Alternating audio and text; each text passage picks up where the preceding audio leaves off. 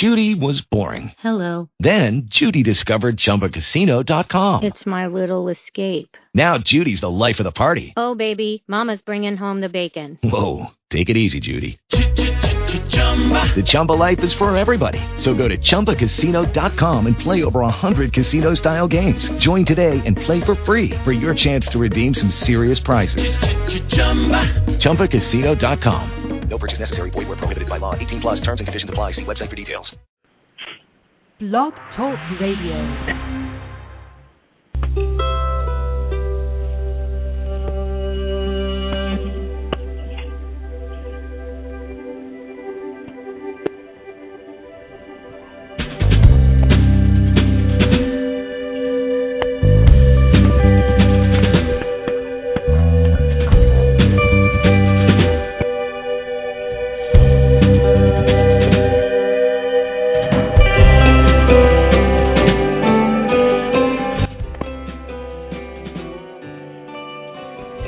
Good day and welcome to The Mind Whisperer on Blog Talk Radio.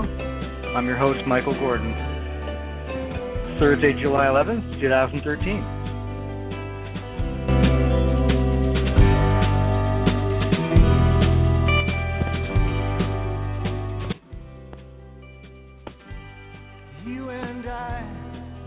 Today we're talking about anger. The show is titled The Jagged Edge. We've all experienced that jagged edge. It's like a torn and frayed piece of ourselves, or more like a broken piece of glass or a jagged edge of metal, and that we can come up against quite sharply, and it has that sort of serrated, ripping effect on ourselves and our emotions and our relationships. We can get snagged on it. We're going to be talking about that today and how we can work with that, recognize what's happening, and retrain ourselves out of that anger response. Just want to welcome you to the program. Remind you that we're on Facebook, facebook.com/The Mind Whisperer. And you can also find all of our back episodes here on blogtalkradio.com/The Mind Whisperer. And also, if you search The Mind Whisperer on iTunes, you can find all the episodes there as well. So let's get right to the topic at hand today, and that is looking at anger. In the description of the program, I have a quote that's attributed to the Buddha. And the saying is that anger is like holding a hot coal and expecting the other person to get burned. Another way that's expressed that I like is it's said that anger is like swallowing poison and expecting the other person to die. So what does that quote mean, and what is the insight of the Buddha suggesting there? It's that we get embroiled in an anger response with a sense of injustice or outrage, and irrationally get caught up in the illusion that the feeling itself has some sort of restorative power or vengefulness. Now, as I always try and do, I want to relate this to something in our physiology, our biopsychology, and what's going on in the mechanisms in the body and how it relates to our emotional reactivity. So, from a developmental point of view, young children have to be taught how to manage their emotions, to identify what they're feeling, and to learn appropriate boundaries and appropriate strategies for getting their needs met. And so it's, if anyone's a parent or works with young children, you know how challenging that can be, because the emotions are very powerful and children are experiencing them in a very direct and unmediated way. We are state-based creatures. That means when we're experiencing anger, we believe strongly, we identify with the sense of attack on ourselves or injury or frustration. But in a childlike way, you just feel the anger. You're just expressing the discomfort and the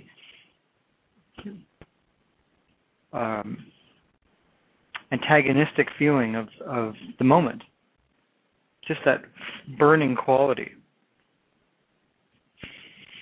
And without highly developed skills, children will lash out and hit or yell or scream or have a tantrum, and not consciously or in a sociopathic way, but will manipulate situations to get their way until they're taught to communicate, understand what their needs are, and to negotiate their way through life, through relationships, and certainly how to regulate themselves.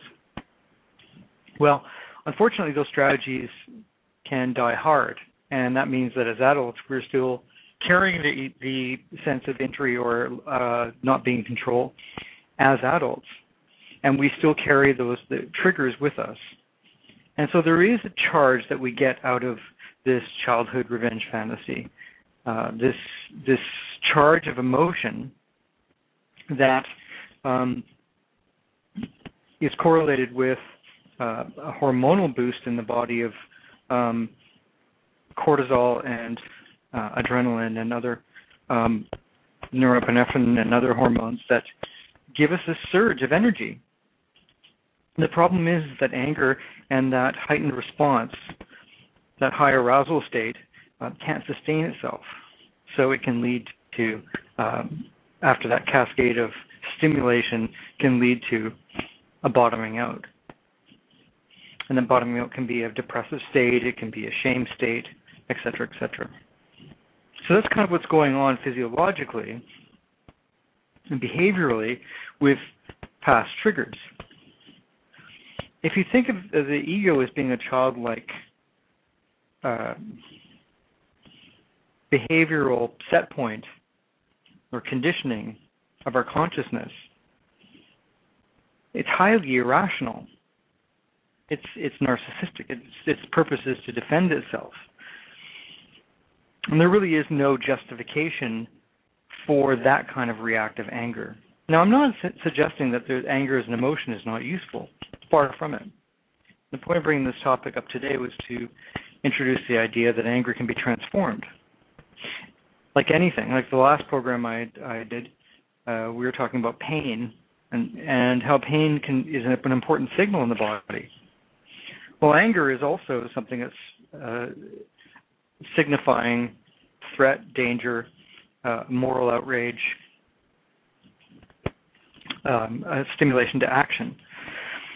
But in the psychological and spiritual sense, or from the point of view of what I call spiritual psychology for daily life, this is problematic.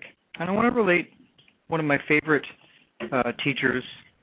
It's the Buddhist nun, an American named Pema Chodron, who many listeners might be familiar with. And Pema brings brilliant insights from the Shambhala lineage of Buddhist teachings, which is introduced by her teacher and what's called her root guru, and I would consider one of mine. That is Chogyam Trungpa Rinpoche, and the founder of the Shambhala lineage. And I want to relate the flavor of how Pema Chodron talks about these destructive or difficult emotions. And she relates a word called Shenpa. And Shenpa is a word that roughly translated means hooked, getting hooked, or grasping. And Pema relates it in terms of these difficult emotions that get a hold of us.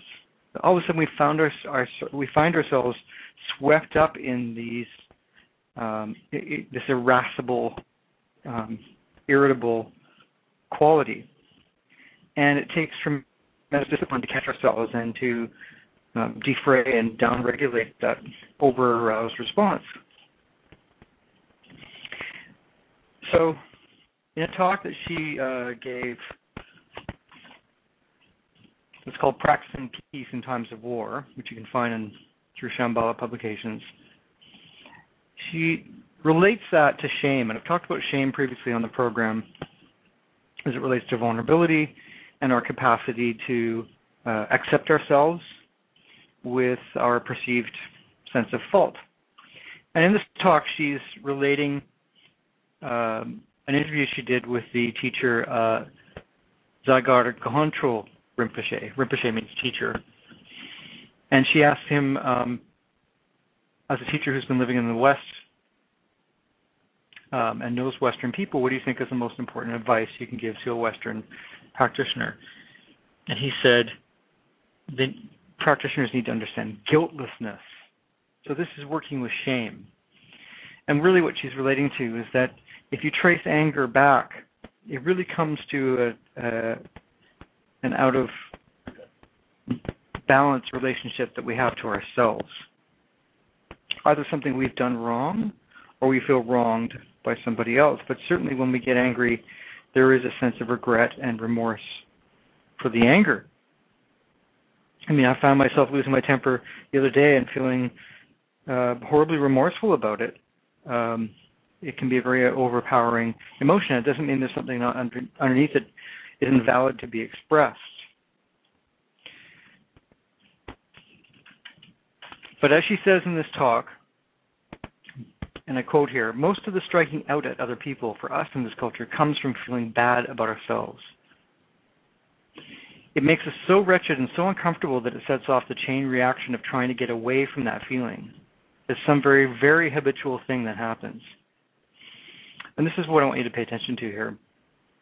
And I'm quoting again. If you got hooked and then someone was to give you 4 seconds or a minute and then tap you on the shoulder and ask you what it feels like, it feels really bad.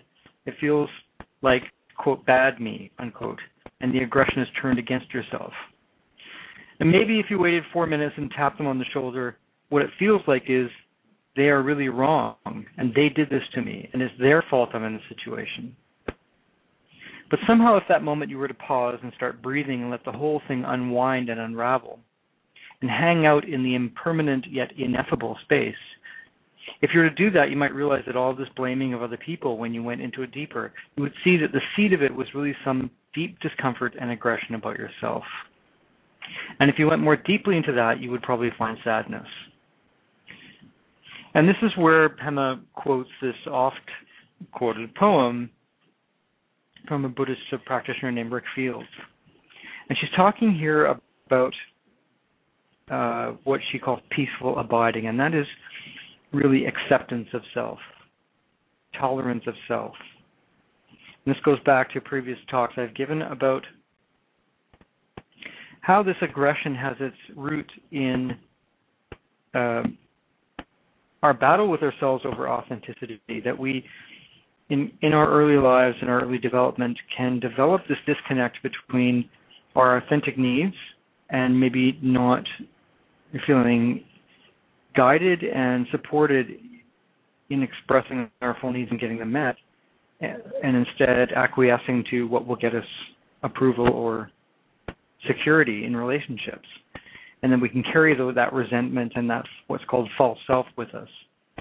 So if you really look at anger in any given moment, and I mean anger as a response, I don't mean as anger over an issue. Obviously, if someone is being mistreated and there's a social injustice or a moral crime, indignation is justified in an ethical and moral sense. But I'm talking about the raw emotion of anger and the irrational response it creates and how it doesn't facilitate clear communication in its worst face. So if we can take a moment, as she suggests, and to lean in to the sharp edge of that feeling, we'll find that there's some sense of hurt and sadness underneath. There's something deeper there. There's something that it's an open wound within ourselves that's being poked. And so this poem from Rick Fields goes thus: behind the hardness there is fear. And if you touch the heart of fear, you find sadness. It sort of gets more and more tender. And if you touch the sadness, you find the vast blue sky. Now, it'd be easy to interpret that as a very Pollyanna kind of statement, that somehow there's this perfect way to be, and if you just let go, you'll become this perfect, enlightened person who never gets angry. That's not what this quote is suggesting. It's saying that if you allow the moment to relax, it's like a muscle that's become tense and taut, the blood flow can get back in and the muscle can relax. And any emotion is fueled by a thought. And the thought is perhaps fueled by a perception or a stimulation within ourselves, from our body, from our environment, that escalates into a thought and then a feeling and then an emotion. And so to be able to pause with that and not bear down and amplify that or justify or rationalize that response, but just to breathe in and let it open, then you can discover that there's softness underneath and sadness. There's a tenderness there. There's a feeling of hurt. And if you go deeper, underneath the hurt, the vast blue sky. And the blue sky is not, I'm a perfect person, I don't feel hurt. The blue sky is what she's calling impermanence and the ineffable space. And what does she mean by that? She means that it's the limitlessness of our capacity to show ourselves loving kindness. That this sense of being trapped within the emotion is just an illusion. It's a moment, it's a feeling, and it will pass. And the sense of creating the space for that is like vast blue sky. There's an openness there, a quality of openness. And really what we're talking about here is what's called metta, which is a Sanskrit word or a Pali word, I believe, that translates as loving kindness. Unconditional friendliness is another way to describe it, or unconditional love. And that's what the vast blue sky is. It's the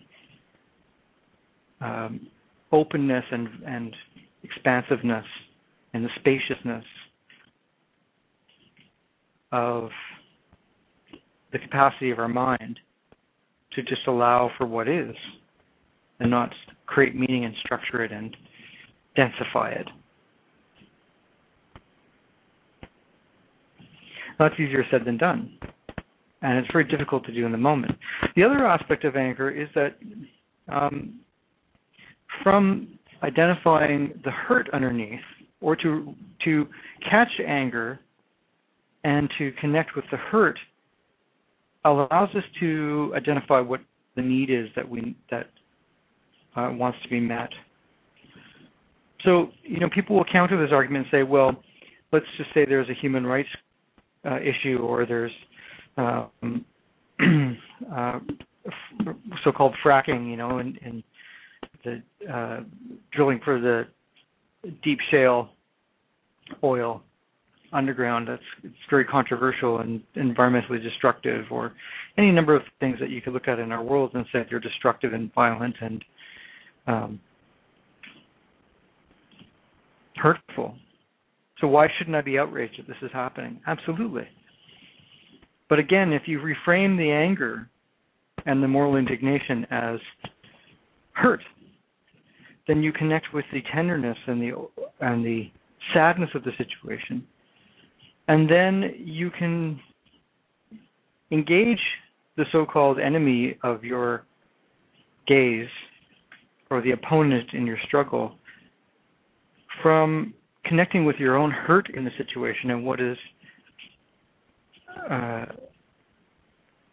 injurious, and have compassion and include that which will include them. As the Dalai Lama says, you even engage your worst enemy in the sense that they are looking to be happy. Every being is seeking happiness. And so then a dialogue can open then you can understand that as I've been on picket lines and blockades, for environmental issues, and this false dichotomy between jobs and the environment, and you'll see blue-collar forestry workers, loggers, pitted against, so-called environmentalists. And the best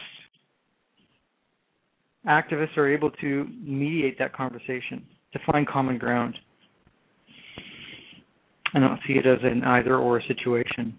But that requires empathy. It requires building relationships and dialogue and opening the door. If you stay in anger, it maintains an antagonistic relationship.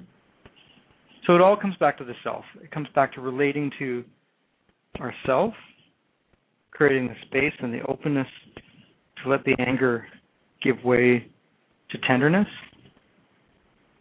And it's that ability to see that, again, within ourselves, that's a false dichotomy. That vulnerability or tenderness or openness is pitted against action and self-defense and advocating for ourselves and standing up for ourselves, when in fact there is no dichotomy.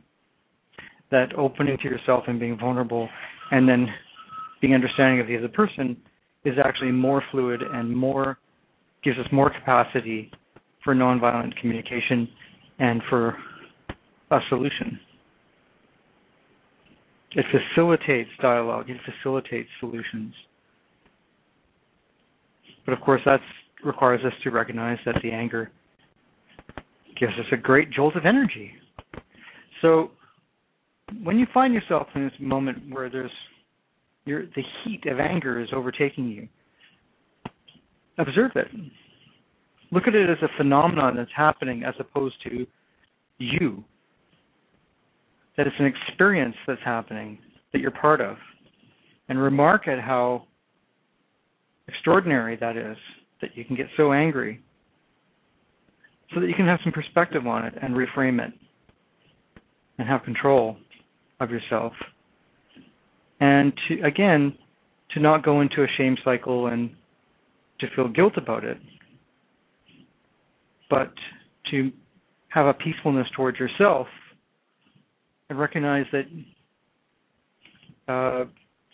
you're a work in progress as well, that it begins with you. I think that's a good point to pause for today. And I encourage you to go look at Pema Chodron's writings, and certainly a lot of what I'm describing today is informed by my lifelong practice in the art of Aikido, which is a non-aggressive form of self-control and what's called self-defense, but I don't like to think of anything as being defense, because that requires something to be defended. It really is, again, a non-aggression towards yourself, and therefore you have ultimate control of other situations. And of course there's some skill involved, but it starts with reworking the aggression within ourselves. So that's the show for today. These topics are so vast, we could spend hours and hours on them, and I do hope to be I plan to be entering into some dialogue with teachers and other thinkers and thought leaders on these topics, and the exciting prospect of starting a Mind Whisperer TV broadcast and podcast in the near future. In the meantime, if you have any suggestions, you can always drop us a line on the Facebook page. There's also now a Donate tab. And I really urge you to, if you're enjoying these podcasts, because they are free and available for free on iTunes, and you can go to any one of the past episodes, that you find it in your heart to throw a little donation our way to help keep the show going. And it does take effort and organization to bring you this program twice a week, and no donation is too small.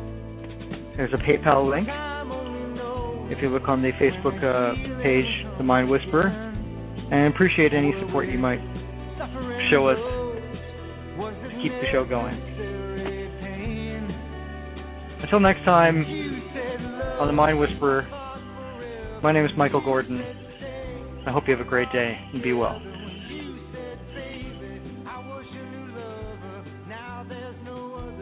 I'm set free, am I set free?